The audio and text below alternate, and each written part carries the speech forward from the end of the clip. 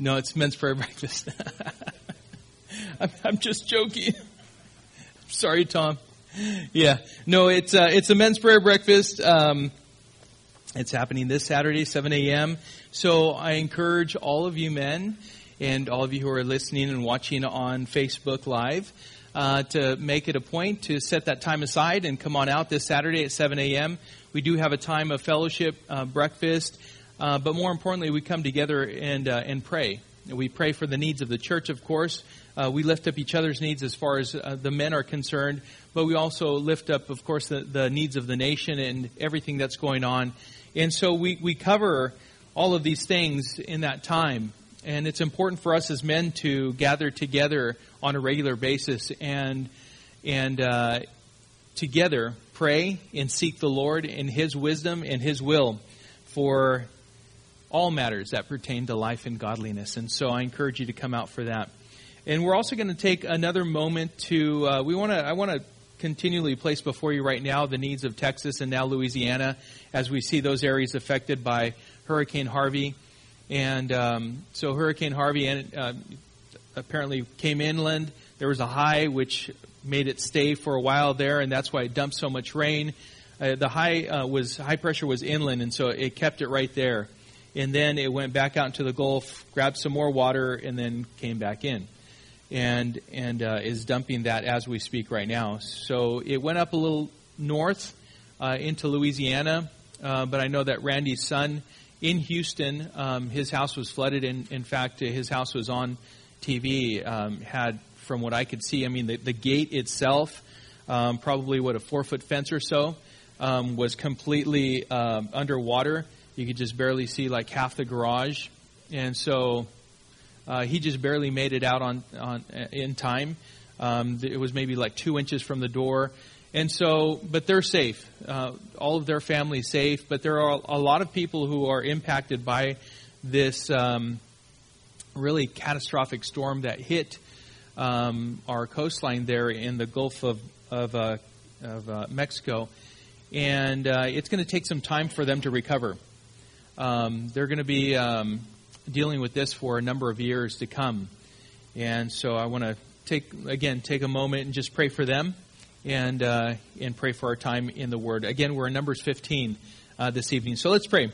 Father, we come to you right now, Lord, and nothing, Lord, is beyond your knowledge. You know all things, and you know the needs of each and every person who have been impacted directly by this hurricane, as Hurricane Harvey has come and pretty much devastated much of Houston and surrounding areas. And now we pray for those who are in Louisiana. I pray, Lord, that you would keep everyone safe, Father, that they would make it to high ground, and Lord, that you would be with those first responders who are out there. Keep them safe as well, Father. I thank you for all of those who have volunteered and brought numerous personal watercrafts down from surrounding areas and are volunteering their time to rescue people from their homes that have been flooded. Father, again, we lift them all up to you, Father. Our heart goes out to them, and we pray for those families who have experienced losses already, loved ones who have died, who have perished in this storm. And Lord, we ask that you'd bring them comfort, Father, as only you can. And in that you would, Lord, surround them with people, Father, that know you, Lord, and can provide some sort of hope, even in the midst of such devastation. And so, Lord, we commit that into your hands, Lord. We thank you once more just for this evening. We thank you, Lord, that we can gather here this evening, Father, as we open up the Bible, your word. We ask, Lord, that you would speak to us. Father, that we would have open hearts, Lord, to receive that which you have for us. I pray, Lord, that you would give us understanding.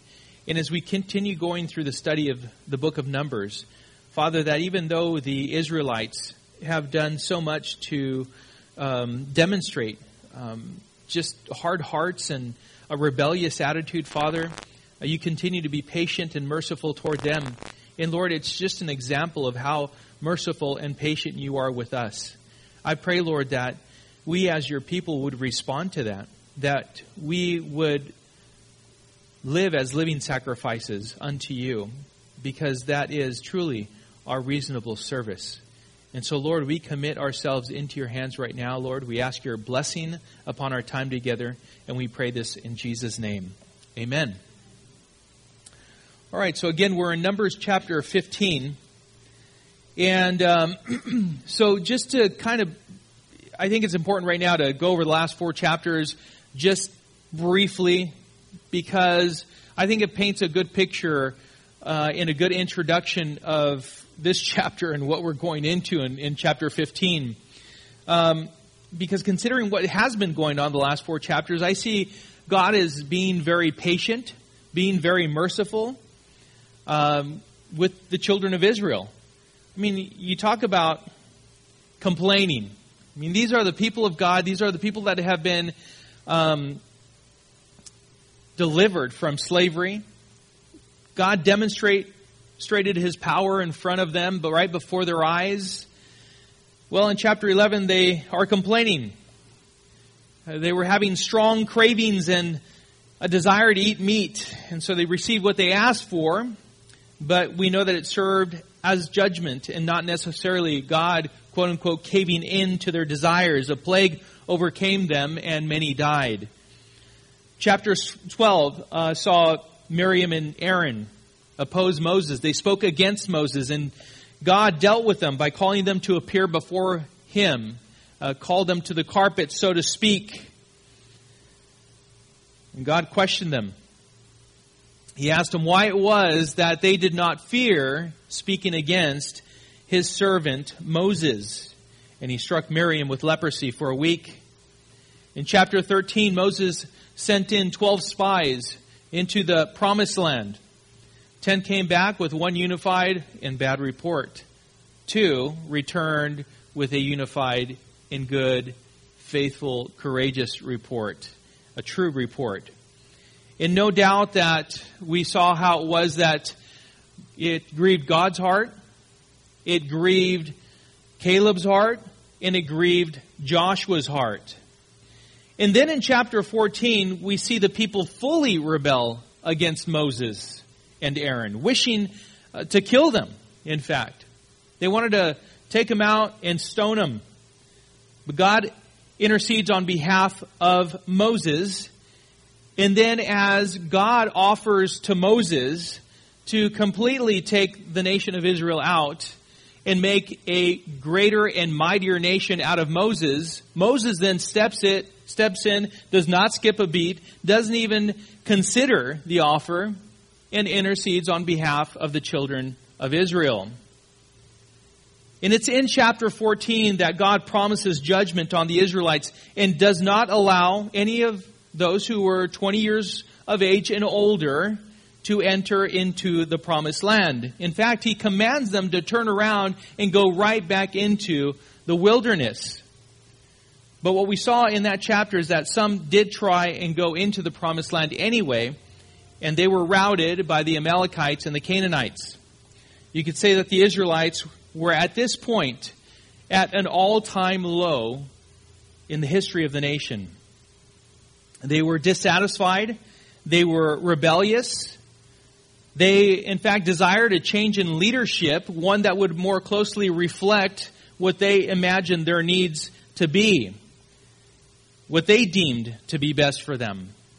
They almost did this by force, but God did not allow them to follow through with that plan. So after all that, the question is, as we go into Numbers chapter 15, so what does God do? After all of that. They're complaining and murmuring. They even speak against Moses, his servant. They do all of that. They even have judgment come down on them. What does God do? Well, he does what God would do. He gives them a reminder of his faithfulness. He gives them a reminder of his patience.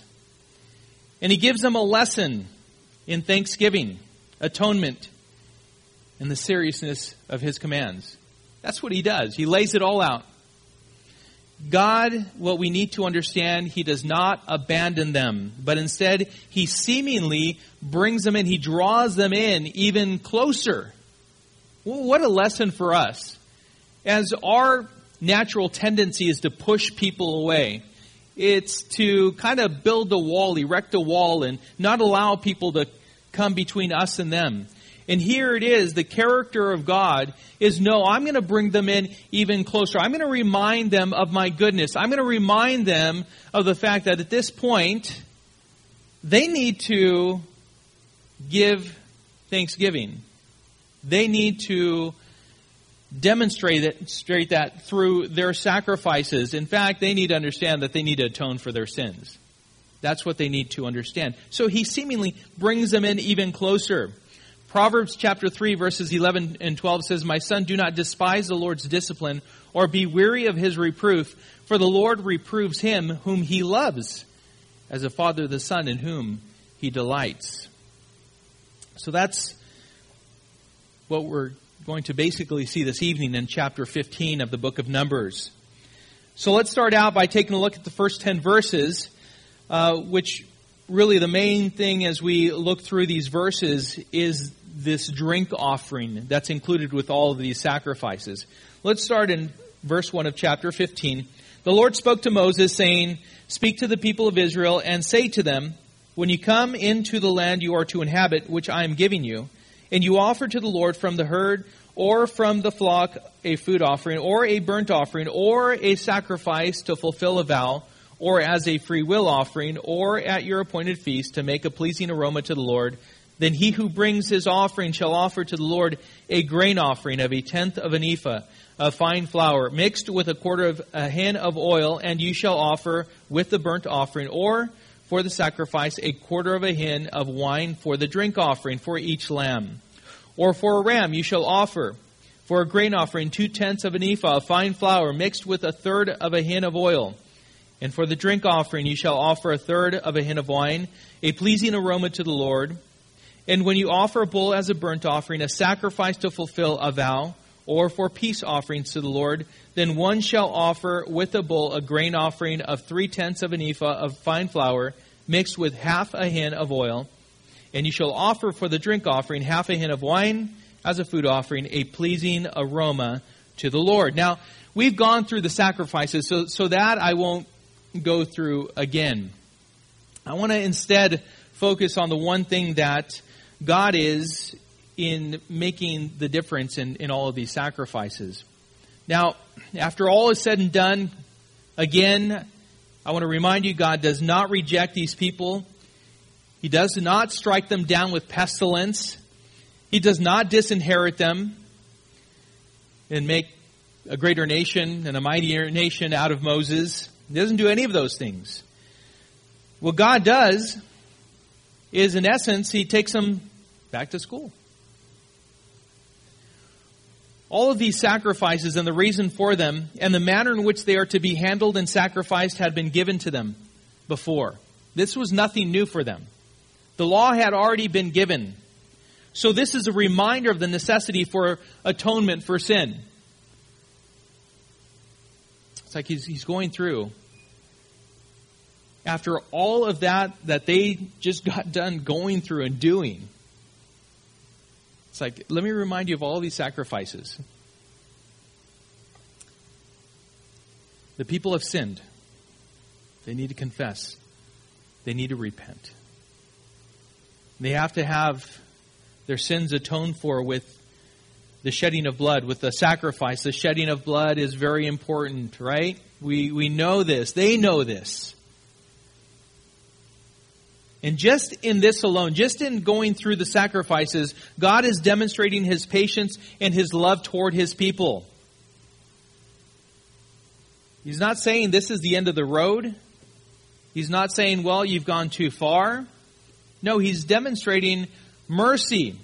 But even more than mercy, what He's demonstrating here is grace.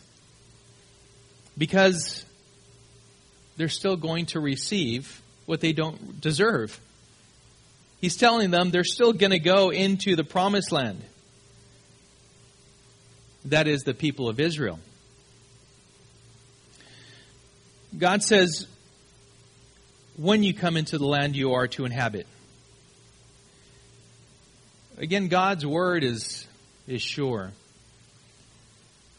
And if he says when, it's not if, it's not conditional. It certainly is what he says it is. It's when you come into the land you are to inhabit, meaning they will enter the promised land. Their time of entry, though, has been delayed by some 38 plus years at this point. Secondly, he says, listen, soon thereafter, when he says, when you come into the land you are to inhabit, which I am giving you. Number one, hey, listen, I'm giving you this land. Number two, the people, they're going to go in. Both of these things are promises. They're true. They're going to come to fruition. God is faithful. And His promises are good. Just as what Mandy was sharing with her son, telling him, about the light of the world. And as we grow in the Lord, as we continue to see God's faithfulness in our own lives, does your faith not grow in Him? Absolutely, it should. As you see time and time again how it is that He is trustworthy, He's faithful, He provides, He does all of these things for us. It should grow our faith. Romans chapter 4 verses 20 and 21 says, no unbelief made him, that is Abraham, waver concerning the promise of God. But he grew strong in his faith as he gave glory to God, fully convinced that God was able to do what He had promised. You see, Abraham had gotten to the point to where he believed God. He believed God that when he asked for his son, that is when God asked for Abraham's son Isaac, that we know in Hebrews, it says that, it tells us what he was thinking. That you know what? He was even able to resurrect him from the dead. If that's what he needed to do, that's what he would do. Do we have that kind of faith? Do we understand God to be that type of God who definitely His word is good? What He says is true, and it will come to fruition. Joshua chapter 21, verse 45 says, not one word of all the good promises that the Lord had made to the house of Israel had failed. All came to pass. And none has failed even up to this point, and none will fail. None of it.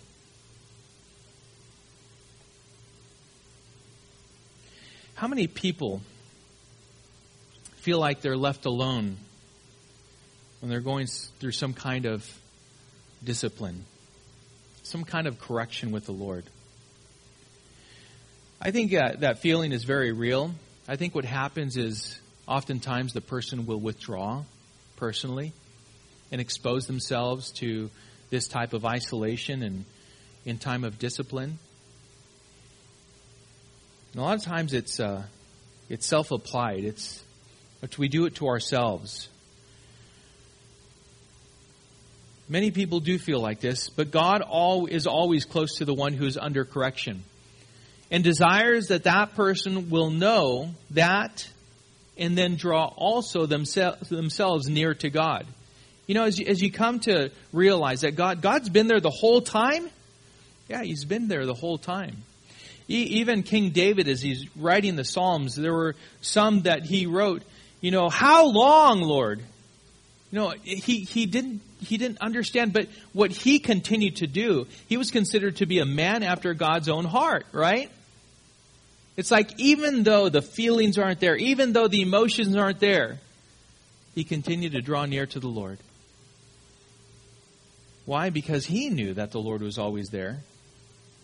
Although he felt like the Lord had forsaken him, turned His face from him. The truth of the matter, God is always near. And as we look at this chapter and we see how it is that God is handling His people, we see that this intimacy is the very thing that these sacrifices speak of. You see, the sacrifices themselves are a form of thanksgiving to the Lord, of trusting in Him, of having faith in Him. But with the sacrifice, God was telling the Israelites to include a portion of the drink offering of wine. So what does this mean? They knew very well what this meant. And we ought to know today. This means that this was an expression of thanksgiving. And the other part of, what does wine illustrate? What does it mean in the Bible? A joyful heart. Joy. Well, that's interesting. Because all this, I just went through chapters 11, 12, 13, 14, and now going into 15. And all these things that the people of Israel did. And yet the Lord is bringing them to this point.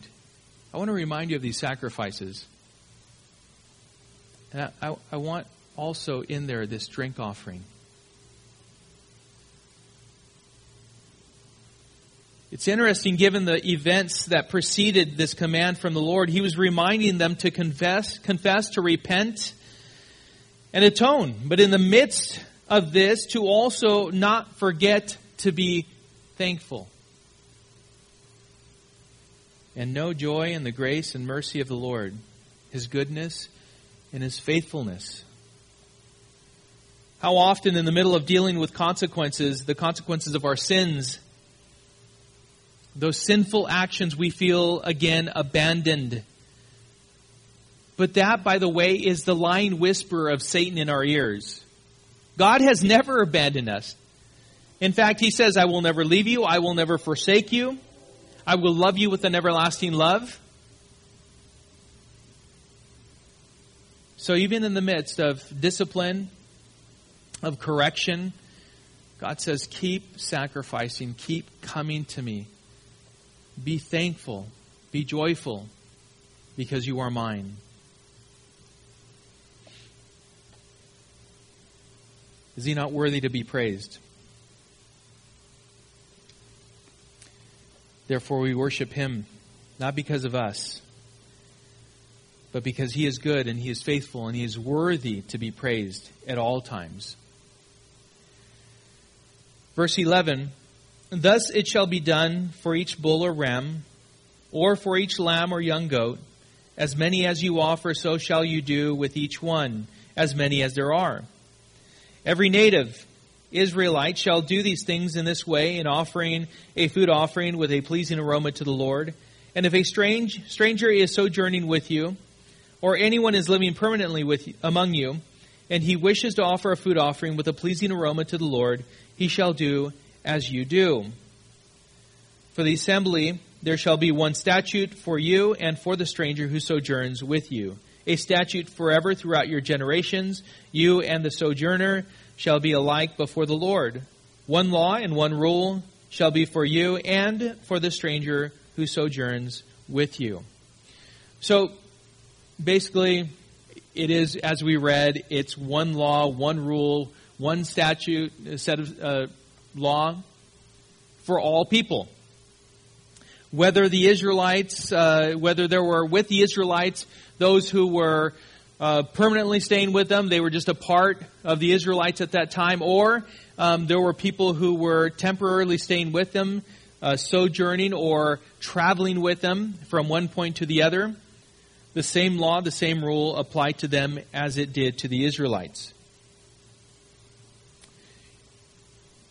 Verse 17, and the Lord spoke to Moses, saying, speak to the people of Israel and say to them, when you come into the land to which I bring you, and when you eat of the bread of the land, you shall present a contribution to the Lord. Of the first of your dough, you shall present a loaf as a contribution, like a contribution from the threshing floor. So shall you present it. Some of the first of your dough you shall give to the Lord as a contribution throughout your generations. So, again, the Lord is saying there, when you come into the land to which I bring you,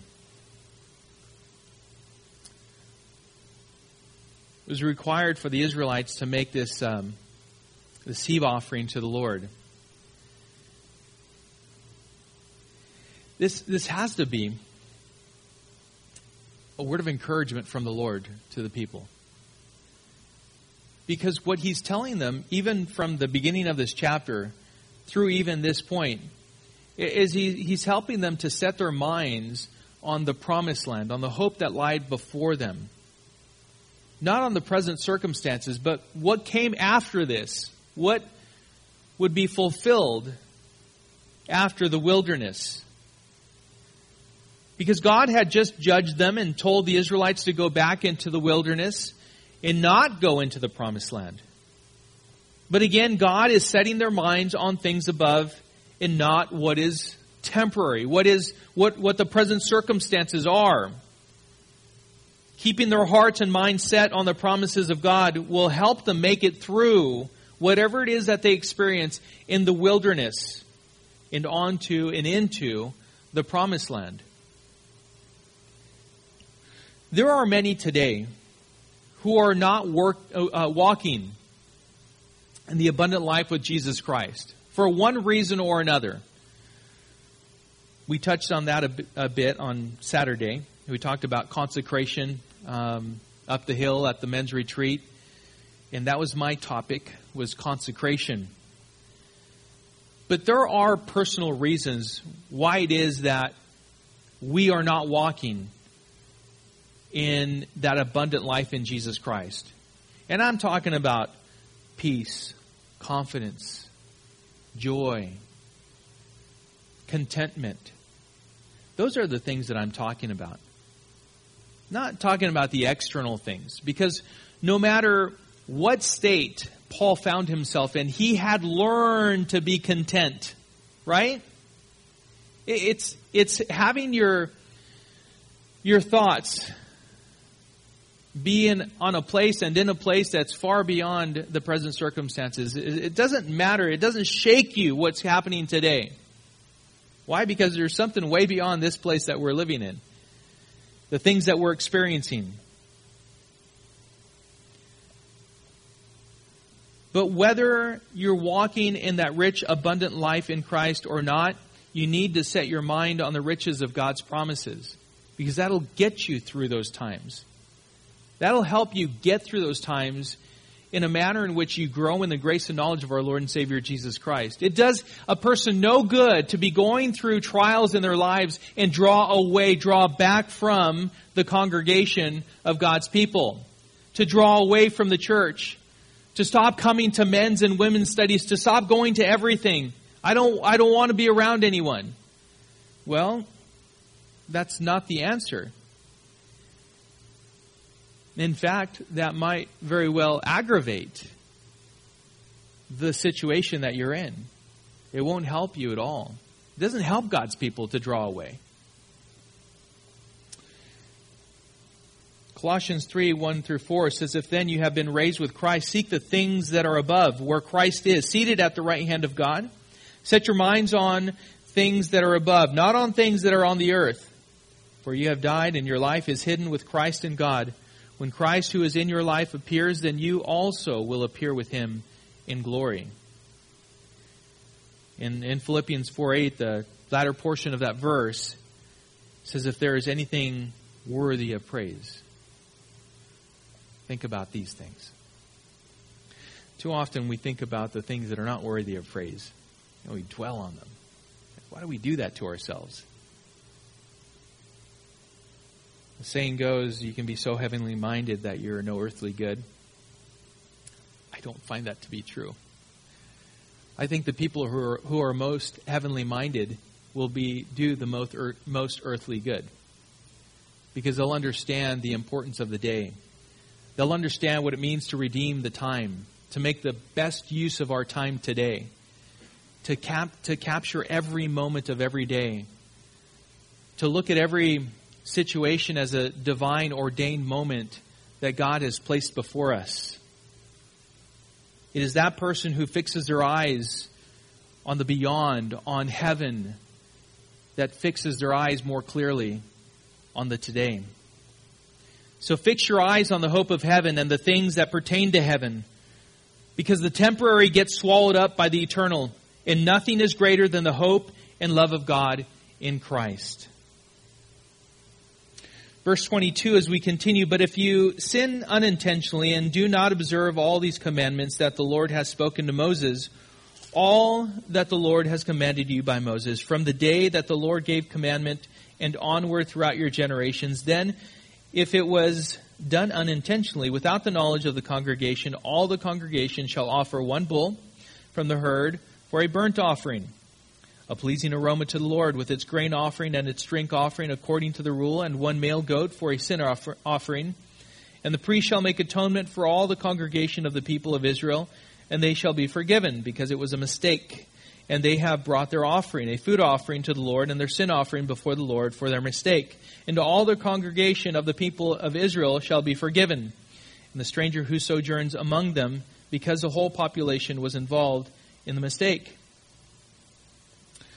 Verse 27, if one person sins unintentionally, he shall offer a female goat, a year old, for a sin offering. And the priest shall make atonement before the Lord for the person who makes a mistake when he sins unintentionally, to make atonement for him, and he shall be forgiven. You shall have one law for him who does anything unintentionally, for him who is native among the people of Israel, and for the stranger who sojourns among them. But the person who does anything with a high hand, whether he is native or a sojourner, reviles the Lord, and that person shall be cut off from among his people, because he has despised the word of the Lord and has broken his commandment. That person shall be utterly cut off. His iniquity shall be on him. So, unintentional and intentional sins. Now, again, the law, as we see here, applied to Israelites as well as sojourners and those who were with them at the time, strangers that were perhaps among them temporarily. The law applied to them all evenly. But let's talk about unintentional sins first, because it's interesting that many don't give much consideration to those sins. As we saw here, it was a mistake. It was unintentional. I didn't mean to. Well, in a way, they're almost dismissed completely, like as if they were any less of a sin, or maybe treated as even a non-sin. But as we see here, the bulk of the verses that we just went over requires still a sacrifice, atonement for those sins, right?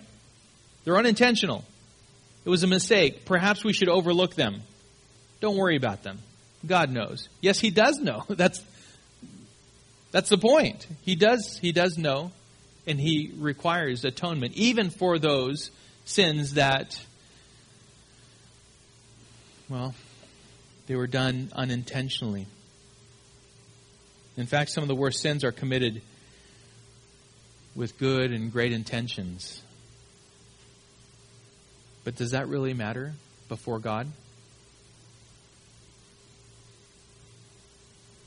No, these good or great intentions don't dismiss or they don't justify sin.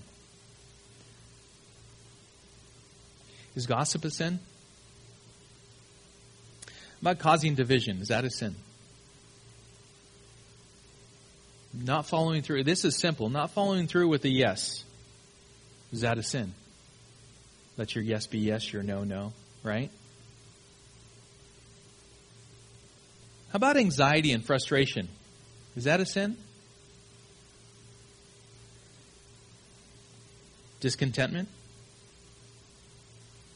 Unthankfulness? Pride? Selfishness? Well, God made us this way, so truly, maybe lack of self-control, anger, impatience, irritability, judgment, a judgmental spirit, envy, jealousy, sins of the tongue, worldliness, any of those? They are, right? In fact, there's a brother by the name of Jerry Bridges who wrote a whole book on this. It's titled Respectable Sins. Of course, the title itself is tongue-in-cheek, right? They're sins that are oftentimes committed and yet kind of passed over, overlooked, hardly confessed whatsoever. But nonetheless, they are sins, and those are also the very sins that placed our Lord on the cross. And those are for those those are also sins for which he went to the cross for. So we need to be careful, and I pray that these things that are a part of our lives, these things that I went through, even anxiety, even frustration, even worry, we're going through the Sermon on the Mount. Jesus is about to tackle that as well. All of these things are sin. They're doubting God. They're stopping short of having true faith in Him. And we should repent of those sins. And we should be asking the Lord to help us with those areas that we fall short in. To be refined, to be strengthened. To more reflect the image of our Lord and Savior, Jesus Christ. So those are the unintentional sins. So how about the intentional sins? Intentional sins. It's a bit presumptuous.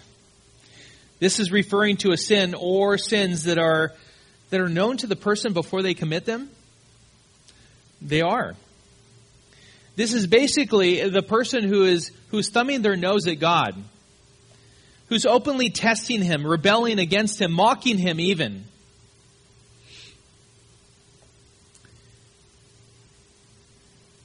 It's the person who, regardless of what word they hear, taught on a Wednesday night or on a Sunday night or at a Bible study or in their reading, that they neglect to be convicted or be allowed to be convicted by the Word.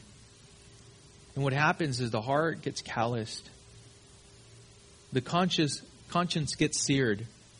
And pretty soon you can't feel the conviction of the Holy Spirit. You've completely drawn away. And in essence, you have died spiritually at that point.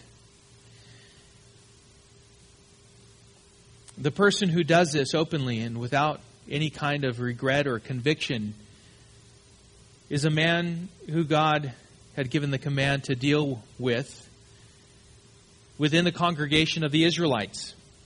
This type of arrogant rebellion was not to be tolerated, and public immorality was to be judged severely and not rewarded with tolerance. Such depravity would infect the Israelites and cause an internal decay that would kill them morally. It would spread like gangrene, like cancer, and lead them all to severe judgment. Now today, anyone who judges such depraved people are made to feel guilty. Guilty for possessing such a perspective, and then let alone if you voice that perspective. You see, what we are to be is we ought to be fruit inspectors. We ought to be able to judge the outward evidence or lack thereof of any kind of faith, anything that's what we are to do with each other. That's how we hold each other accountable. It's the only way we can do that.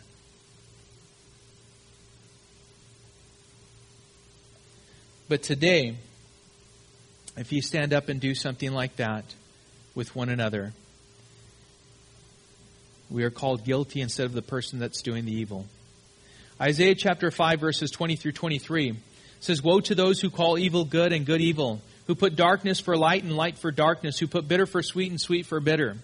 Woe to those who are wise in their own eyes and shrewd in their own sight.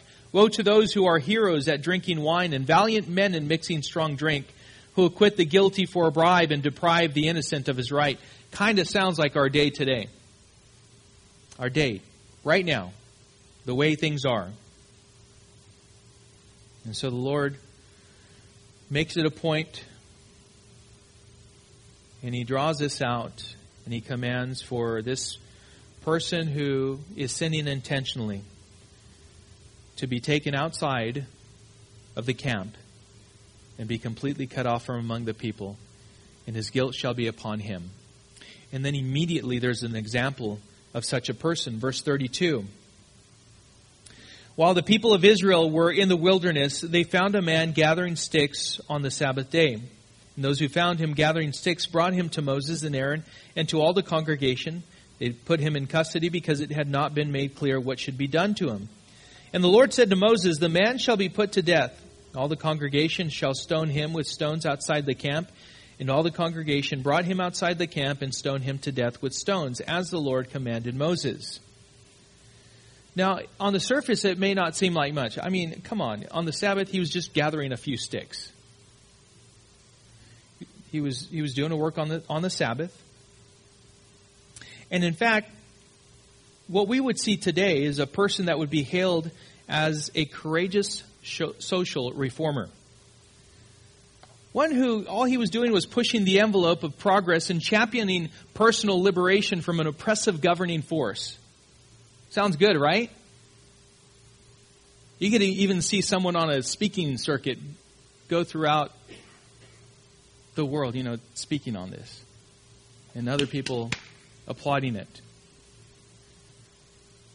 But what God was doing is immediately he was establishing the fact that his social order and the law of God were more important than an individual person's right to neglect, attack, challenge, or attempt to destroy this law and social order.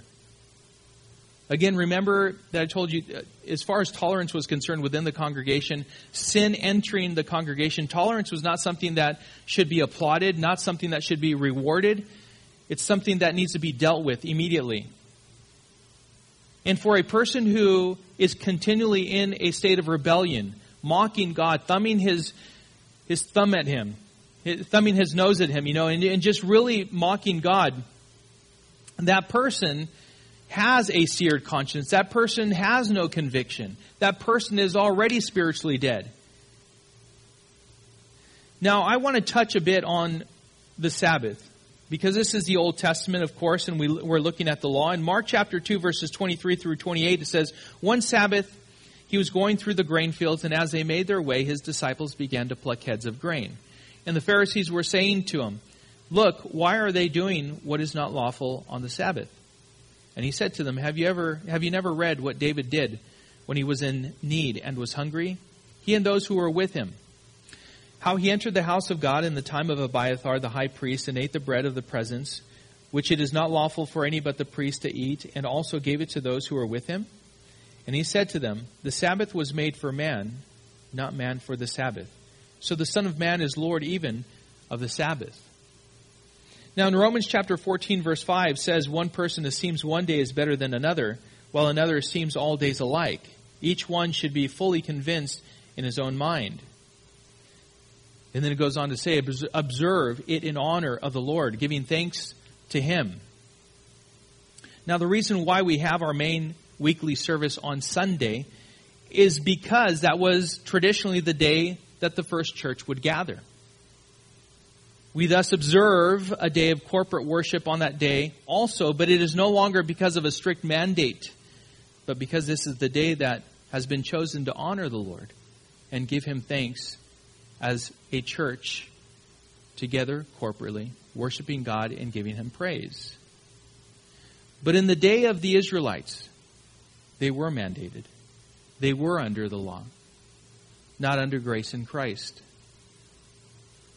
And thus this man, who again, he rebelliously and presumptuously went against the law, was found guilty and taken out of the camp, and he was put to death. It basically reflected what had already taken place in the heart of man.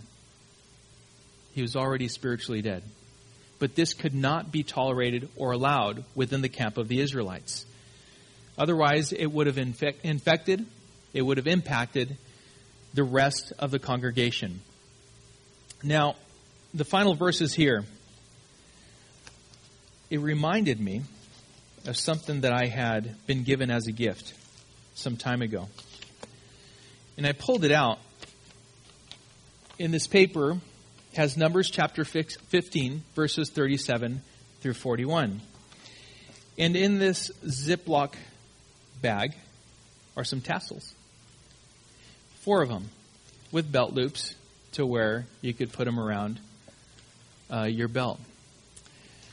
This was given to me by a friend of ours who's a Messianic Jew. And it just reminded me of these verses that we're about to read. The Lord said to Moshe, or Moses, "Speak to the people of Israel and tell them to make tassels or tzitzits on the corners of their garments throughout their generations, and to put a cord of blue on the tassel of each corner. And it shall be a tassel for you to look at and remember all the commandments of the Lord, to do them, not to follow after your own heart or your own eyes, which you are inclined to whore after. So you shall remember and do all my commandments and be holy to your Elohim. I am the Lord, your Elohim, who brought you out of the land of Egypt to be your Elohim. I am the Lord, your Elohim, or God." Right? I know you're, guys, that's not what my Bible is reading. What translation do you have? The book of Bamidbar. The book of Numbers, chapter 15, verses 37 through 41. The color blue, it's not noted here, right, for us, but it serves as a reminder of God's holy word. To remember it and remember that it came from the throne of God. The tassel was a good reminder of God's commandments. You know, to look down and see these tassels dangling there would serve as a good reminder. Right? We see these. Here's the loop right here. That's the loop, and this is what would be hanging. Perhaps you may have seen these on some Jewish gentlemen, right? And they're hanging there.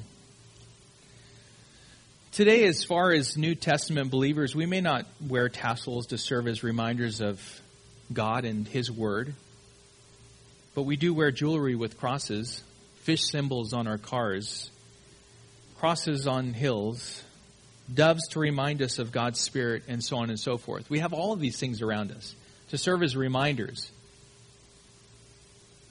Can you imagine, you're at the point to where you're going to lose it, right? Anger comes over you over someone who just cut you off. And you're like, oh, there's a bumper sticker and it has a fish sign symbol on there, and you're like, oh, God bless you. You must be in a hurry. It just kind of like, it should convict you, right? It should remind you of God's Word and how it is that we are to be as God's people. But man's pride will always pervert such great reminders and turn them into idols. These statues that mean more than what they should, sometimes even worshipped and considered to be marks of our spiritual pride. Because even the religious leaders would make the tasseled area, you could say, the tassels. Well, let me make it extra big for you. Because why? This lets you know that I'm very spiritual.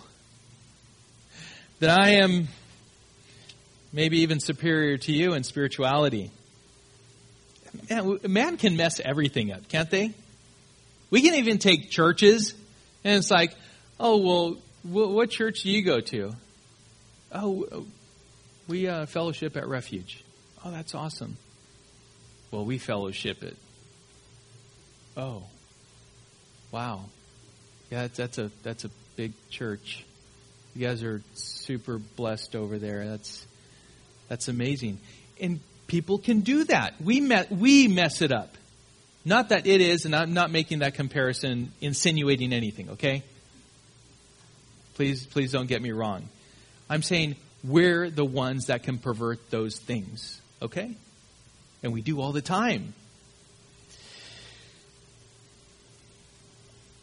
In fact, we can do the same with our clothing. I know this church is, hey, you come as you are. Come as you are. Listen, our Sunday best is fine, so long as we don't think it means we are more reverent than the person who isn't dressed to our liking. You know what I mean? It's kind of like, well, I like to dress like this on Sunday mornings.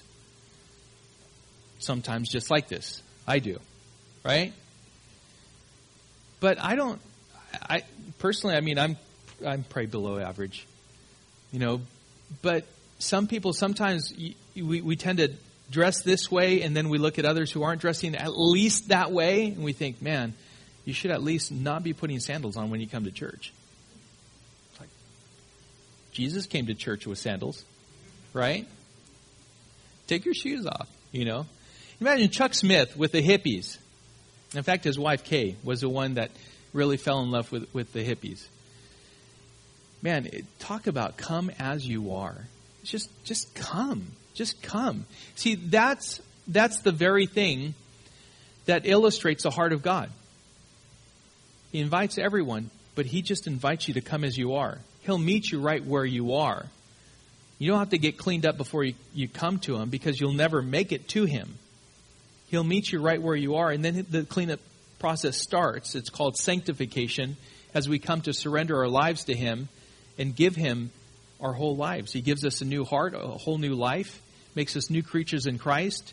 And our holiness is not outward. It's not any kind of symbolism. It's all inward. And he renews us day by day. So, here we have these tassels, right? But the Lord is reminding them of who he is. In the very fact, this very last thing that he said here, I am the Lord your God who brought you out of the land of Egypt to be your God. I am the Lord your God.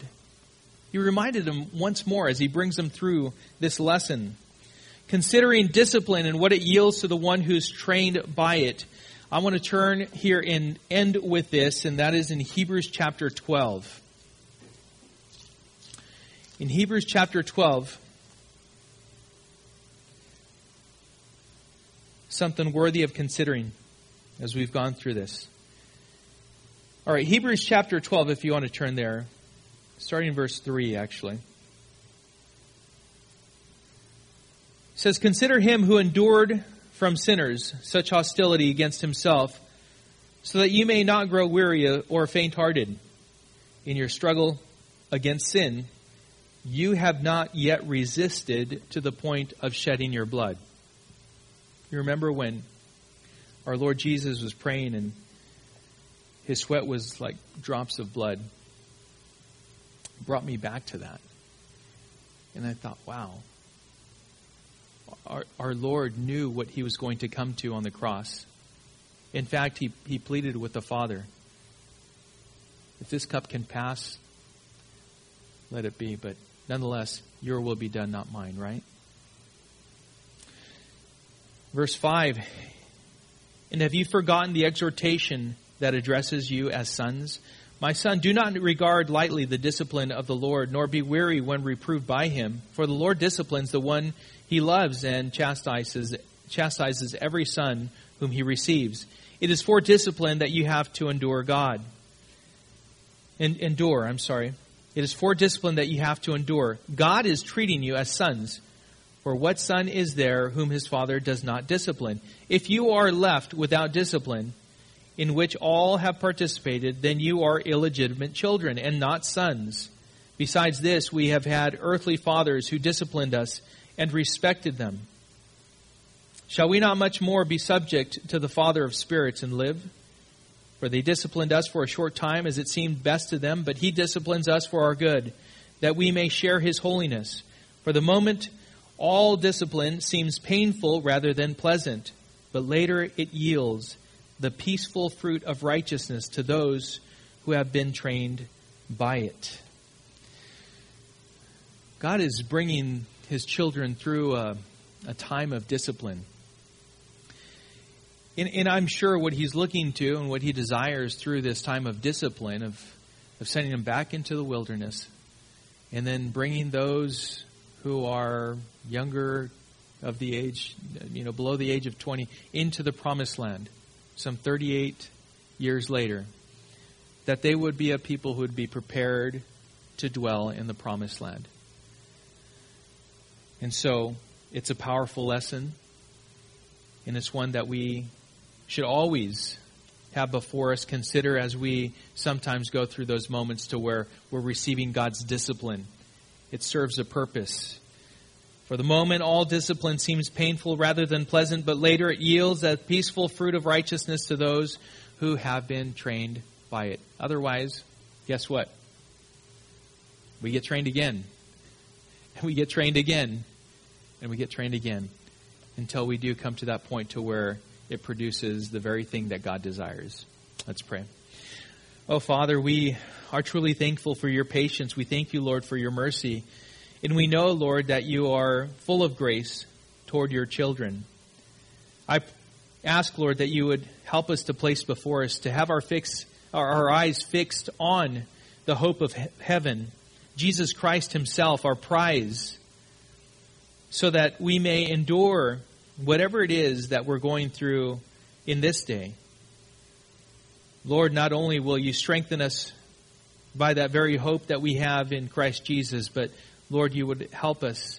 You will help us to go through these things in a way in which you are glorified and you are blessed. And so, Lord, we commit our lives into your hands. We ask your blessing, Father, and we pray this in Jesus' name. Amen.